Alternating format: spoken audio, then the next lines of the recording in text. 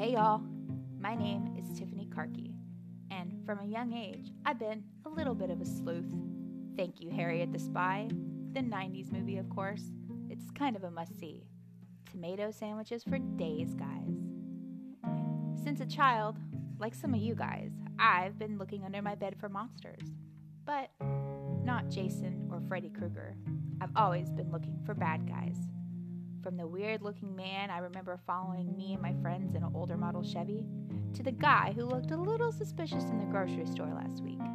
I'm always looking at people, because I have heard, read, and watched enough stories to know that I may have just gotten lucky all those times my spidey senses were tingling.